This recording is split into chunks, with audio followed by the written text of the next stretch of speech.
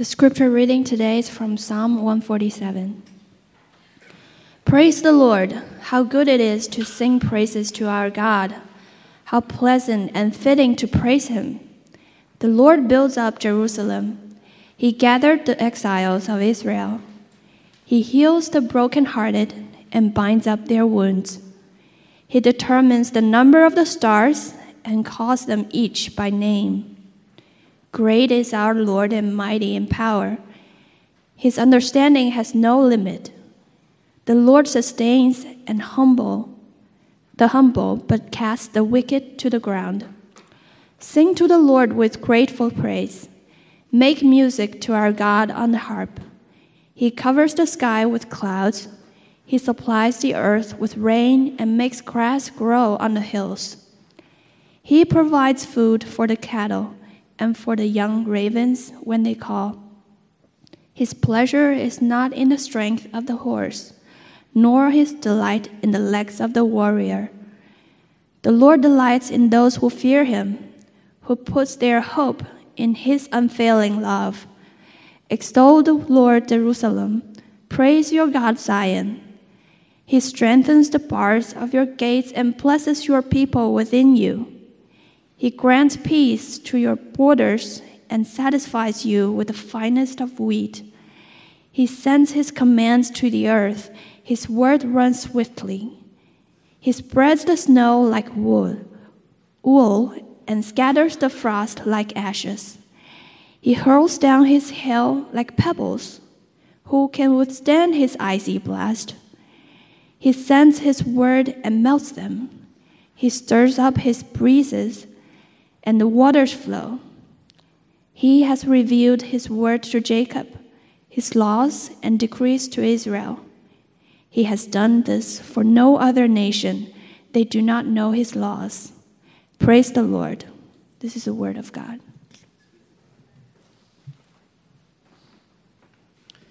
Let's just pause and pray again.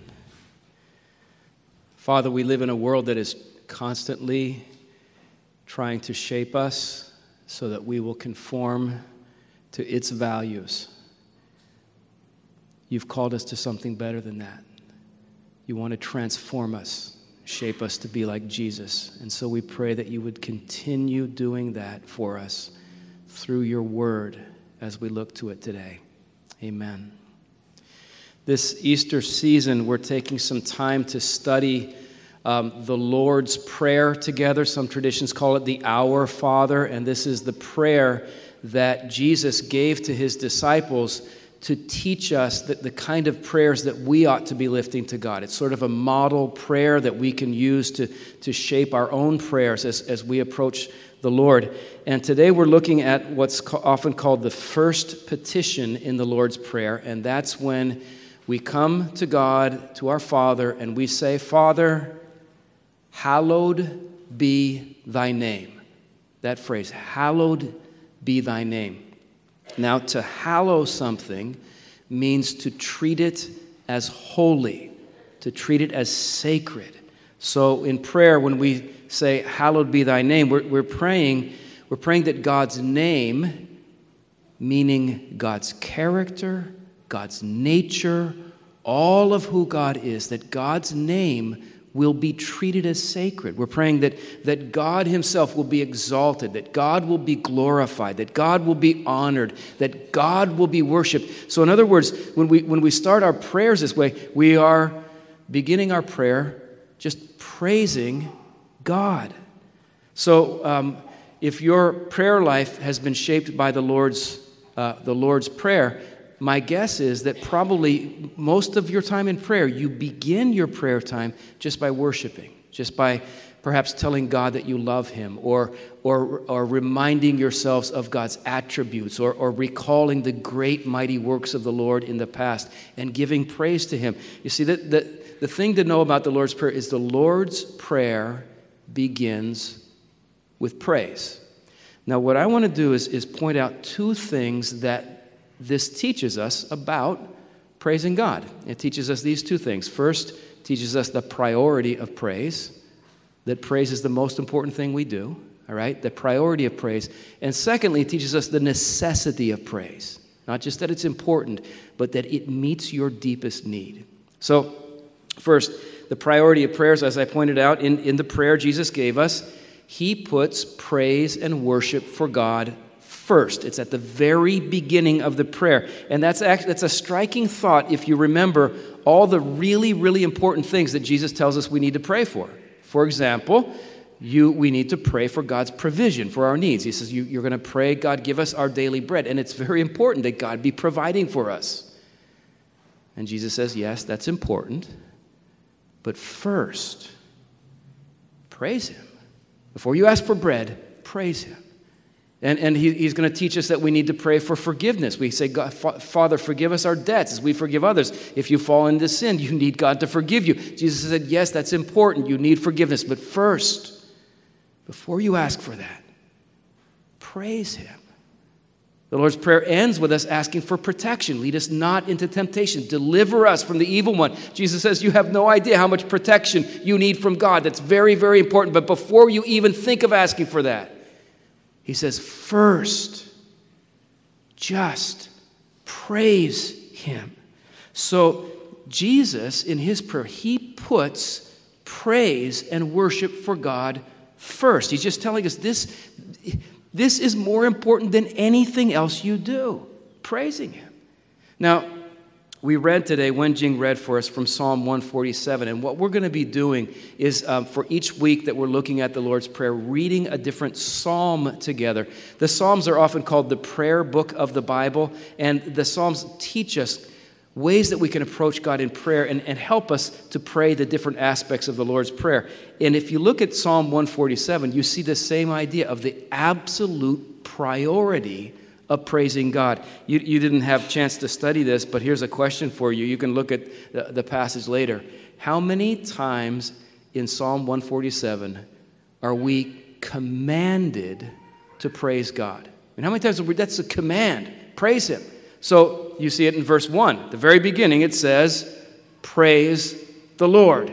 That's a command, right? Verse 7, sing to the Lord. Make music to our God. Those are commands. Verse 12, extol the Lord, Jerusalem. Praise your God. Again, those are commands. The very end of verse 20, praise the Lord. So throughout this psalm, these are commands. These are not suggestions. It's not like the psalmist is saying, hey, here's an idea. Maybe if you're feeling down, you might enjoy doing this. Have you ever tried praising God? No, this is not a suggestion. This is a command for God's people. Praise him, worship him, extol him, exalt him, sing to him. We are commanded to praise God.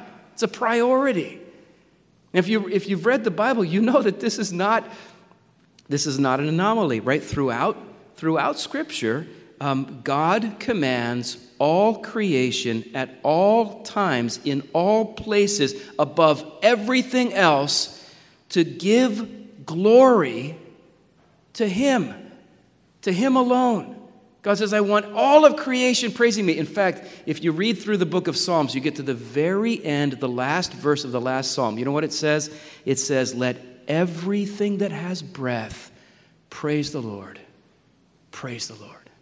So God wants everyone, everywhere, to praise him at all times. Now, let me ask a question that I've heard this question raised before. Is that a good thing? I mean, is this a good thing about God?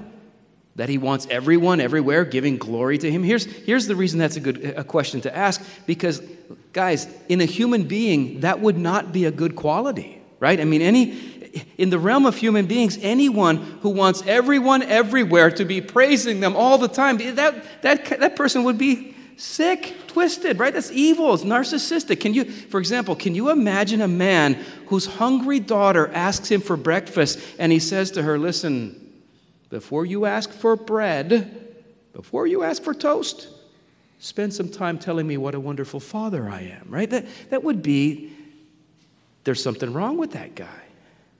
So here's the question. How can something be good for God to do but not good for us to do? How can it be right for God to want everyone everywhere to praise him when that would be wrong for us? Well, the short answer to that question is he's God. he is God. The reason it's right for him to expect everyone to praise him is rooted in who he is. Let me to illustrate this. Imagine that I'm walking down the street one day, and a woman that I have never seen before in my life walks up to me, stops me, and says, "Sir, I should be more important to you than any other woman in the whole world. You should love me, care for me, honor me, treasure me more than you do anyone else. I expect this kind of treatment from you, and in fact, I will settle for nothing less." Whoa, that would scare the daylights out of me, right? I would be running away from this. This is a crazy lady. Keep her away from me. That would be weird to say that, right? What if my wife were to say those words to me? Let's say I've been neglecting her, neglecting our marriage, and she sits me down and she says, "David, I should be more important to you than any other woman in the whole world. You should love me, care for me, honor me, treasure me more than you do anyone else. I expect this kind of treatment from you. In fact, I'll settle for nothing less." It wouldn't be wrong for her to say it. It would be appropriate for her to say that. In fact, I would want my wife to say that to me, right? That would be right. So here's the question: how can the exact same words be sick and twisted and narcissistic coming from the mouth of one woman, but perfectly appropriate coming from the mouth of another? And you know the answer, because the first woman in this scenario is a complete stranger. She has no relationship with me. The second woman, she's my wife. So what would make it appropriate for Subeda to demand love and faithfulness from me is who she is in relation to me. And guys, what makes it good and appropriate for God to demand praise and worship from us is who he is in relation to us. So, question: who is God in relation to us? Well, here's how he's described in Psalm 147. We see in verse 4 that he is our creator. We wouldn't even be here if it weren't for him. It says he determines the numbers of the stars and calls them each by name. He's our creator. We read that he's our provider. Verse 9 says he provides food for the cattle and for the young ravens when they call. Verse 14, he satisfies you with the finest of wheat. He's our creator. He's our provider. Verse 13 says he's our protector. He strengthens the bars of your gates. He's the one who keeps you safe. Verse 3 says he's not just our creator, our provider, our protector. It says he's our healer. He heals the brokenhearted and binds up their wounds.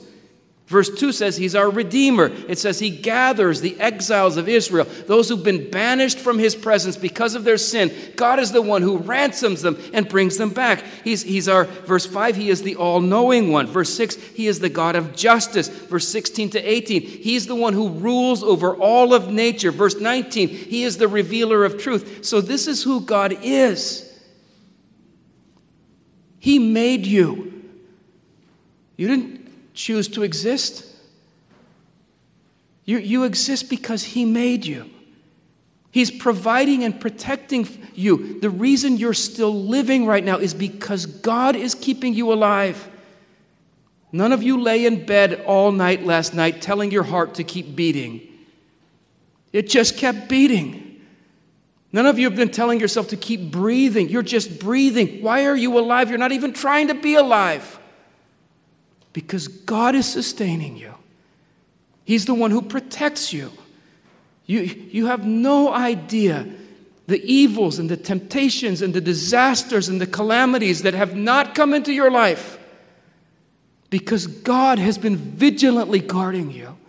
He's the one who, have you trusted in Christ? He's the one who has brought you back from exile into his presence. He is your Redeemer. So, listen, guys, God is all these things in relation to us. And so if you remember that, who he is in relation to you, it doesn't strike you as strange at all that he would come to you and say, praise me, worship me, honor me, adore me. That's the appropriate thing for him to say. So praising him is our priority in prayer. So a question for you, Believer in Christ, do you normally begin your prayer time with praise? Maybe you have a daily time of prayer just by yourself, or maybe you pray with your family, you pray with a community group. Do your prayers normally just begin with nothing but just telling God how wonderful He is and that you love Him? Now, I say normally because I guess there can be times when you don't, a moment of crisis. Let's say you're driving your car on a winter's day, you hit a patch of ice, you're spinning wildly out of control. You don't have to sing, 3 verses of a hymn before you ask for help. You can just say, help, I need help. So there may be occasions when you don't praise Him. But is your normal pattern for prayer, before you do anything else, you just worship Him, adore Him, declare His wonders. See, that's the way Jesus taught us to pray, isn't it? He said, when you pray, you start like this: Father, may your name be hallowed. May you be lifted up. So He teaches us the priority of praise. Secondly, I think this teaches us the necessity of praise. I don't think Jesus was telling us to say, hallowed be thy name, merely because it's our duty, or just because it's the right thing to do. The reason I say that is because you know Jesus. You know how deeply He loves us, right? I think He was teaching us to hallow God's name first, not just because it's a priority, because, guys, listen, it's a necessity. Praising God is the deepest need of your soul.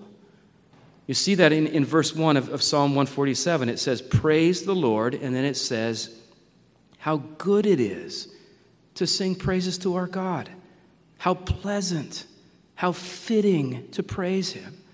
The Hebrew word that they translate good here, it could also be translated excellent. This is excellent. It's agreeable, of extreme value, and it carries that meaning as well. The word that's translated pleasant could be translated sweet, lovely, delightful. It says it is fitting to praise God. The word they translate fitting could be translated comely, beautiful, attractive. So again and again, in 3 different ways, the psalmist is saying, when you stand before your Creator and lift up praise to Him, it's not just that you're doing the right thing as one of His creatures. He's saying, this is so good. It's beautiful. It's delightful. It's sweet. It's fulfilling. Right? It's not just your duty. Listen, praising God is the very thing you were created to do. I wonder if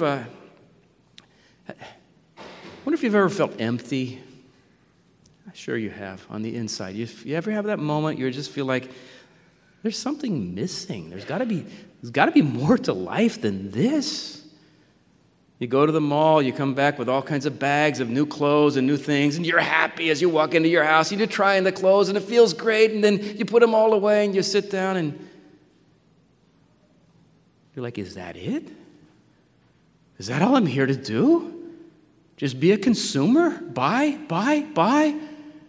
Or you've been working hard, and you finally get that promotion, and you go out with some friends to celebrate, and then you go home, and you're in your apartment by yourself, and you're saying, is that it?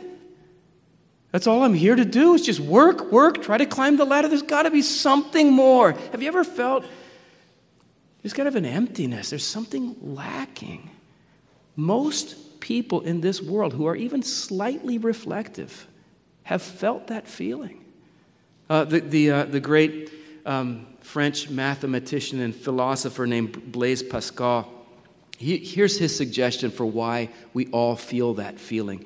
He said, the reason we have this feeling is, quote, because there is a God-shaped vacuum or a God-shaped hole in the heart of every human being which cannot be filled by any created thing, but can only be filled by God the Creator made known through Jesus Christ. So he was saying, listen, there is a hole inside you that only God can fill. The writers of the Old Westminster Shorter Catechism said the same thing, and their very first question is, what is the chief end of man? What is the primary purpose of a human being? The answer? To glorify God and enjoy Him forever. That's why you're here. And the only thing that will fill that emptiness inside is God. Now, the problem we all have is that we keep trying to fill that void with the wrong things, right? Popularity, or possessions, or relationships. If I just had the right lover, or a certain status, if I just had the right title, and you chased after these things. And listen, sometimes even after you attain them, it's not enough. It's a very successful actor in movies named Andrew Garfield, and he was asked by a interviewer if he considers himself to be a spiritual person, and here's what he said. He said, "I think there's always been a longing in me. There's a big hole that needs filling all the time. I mostly search for it in all the wrong places, like we all do. Work, success, food, drugs, alcohol, validation, you name it." He said, we're always worshiping something. We're always devoting ourselves to something, even if we're not conscious of it. Now, I don't know where that man stands in terms of his faith commitment, but I think it's very insightful, isn't it? He says, I don't care who you are, whether you're religious or not, you're worshiping something. You're praising something. You're looking for something to fill that hole inside. And the Bible would say, unless you're seeking God, you will always be empty. He's the only one who can fill that, right? And the reason all these other things don't ever bring lasting satisfaction, and listen to me, is because you were created for more. You were created to be more than just a consumer, more than just a worker. You were created for a relationship with the living God. You ever think about that? You were created to know Him, to love Him, to know His love for you. You were created to worship God and give Him glory. In fact, if you know the gospel, isn't that the whole reason Jesus came into this world? Jesus didn't come just to give us a list of rules to do our best to follow, or just to set an example that we could try to live up to. No, listen, Jesus came into this world so that people like us who've been trapped in a life of emptiness because we're seeking after the wrong thing, so that we could be forgiven and we could be set free and we could be restored to a relationship with our Creator. I wonder if you've ever invited Jesus to do that for you. Just say, I'm so tired of seeking fulfillment in the wrong. Jesus, would you forgive me? Will you connect me with the Father? Well, even for Christians, those who know Christ, would you agree with me? It's still easy to forget what the most important thing is, right? We get all caught up in what we're doing, or we get all mad over something someone said, or we get all distracted by different things, and we just kind of forget, listen, I don't have to prove anything to anyone. I don't have to accomplish anything. The only reason I'm in this world, this is it. Worship Him. And there's something about beginning your prayer time with praise that has a wonderful way of just reminding of you that. So in your normal prayer time, I would encourage you, before you do anything else, just worship Him. And that might look different to different ones of us. I don't know if you like to sing, if you like to just read a psalm, if you like to just talk to God about how good He is. I know in my own personal prayer life, kind of a transformative moment happened to me in my mid-20s. My prayer life was pretty routine, pretty dry. I was volunteering at a certain ministry, and one day I was alone in the office of this ministry, kind of digging through some closets, cleaning out things, and I found an old hymnal that somebody had left there, just abandoned. And I thought, you know what? I've never owned a hymnal before. I think I'm going to borrow this and take it home. And I did, and in my prayer time, I just started opening it up and looking for songs I knew. And just on my own, just singing them to God, just praising Him. I can't tell you how much that changed my prayer life. Because before then, I really didn't, I needed some kind of structure or discipline to help me to worship Him. So maybe you're not into music, maybe it's something else, but Christian, I just encourage you, begin your prayers with praise. I'll close with this. I don't know if you've ever You've ever gotten up in the morning, you're kind of tired, it's still dark, you're trying to get dressed, you're putting on a button-up shirt. You ever do this where instead of putting the first button in the first buttonhole, you put the first button in the second buttonhole, and it seems to be going fine. I mean, you're getting dressed, and then you get to the top, and it's just not working, right? Something is wrong. And I guess you wouldn't have to fix it. You could go through the whole day that way, right? I mean, you would be clothed, but something would just be wrong.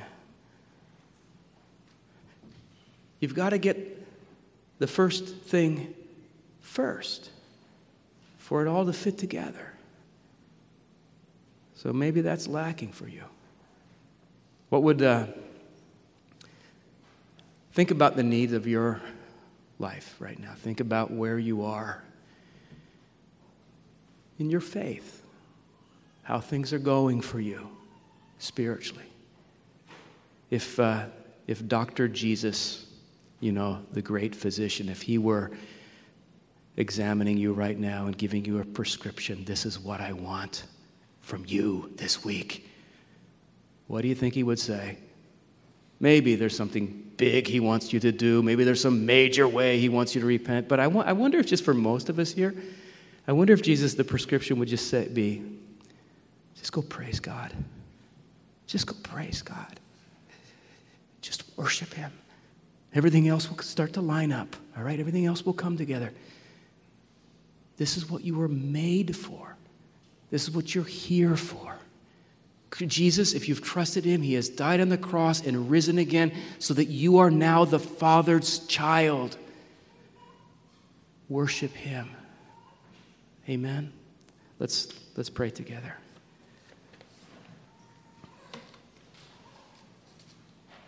God, thank you that you forgive us for chasing after the wrong things. Thank you that you remind us that you are what we need. Teach us to worship you and praise you. Our Father, hallowed be thy name. Amen.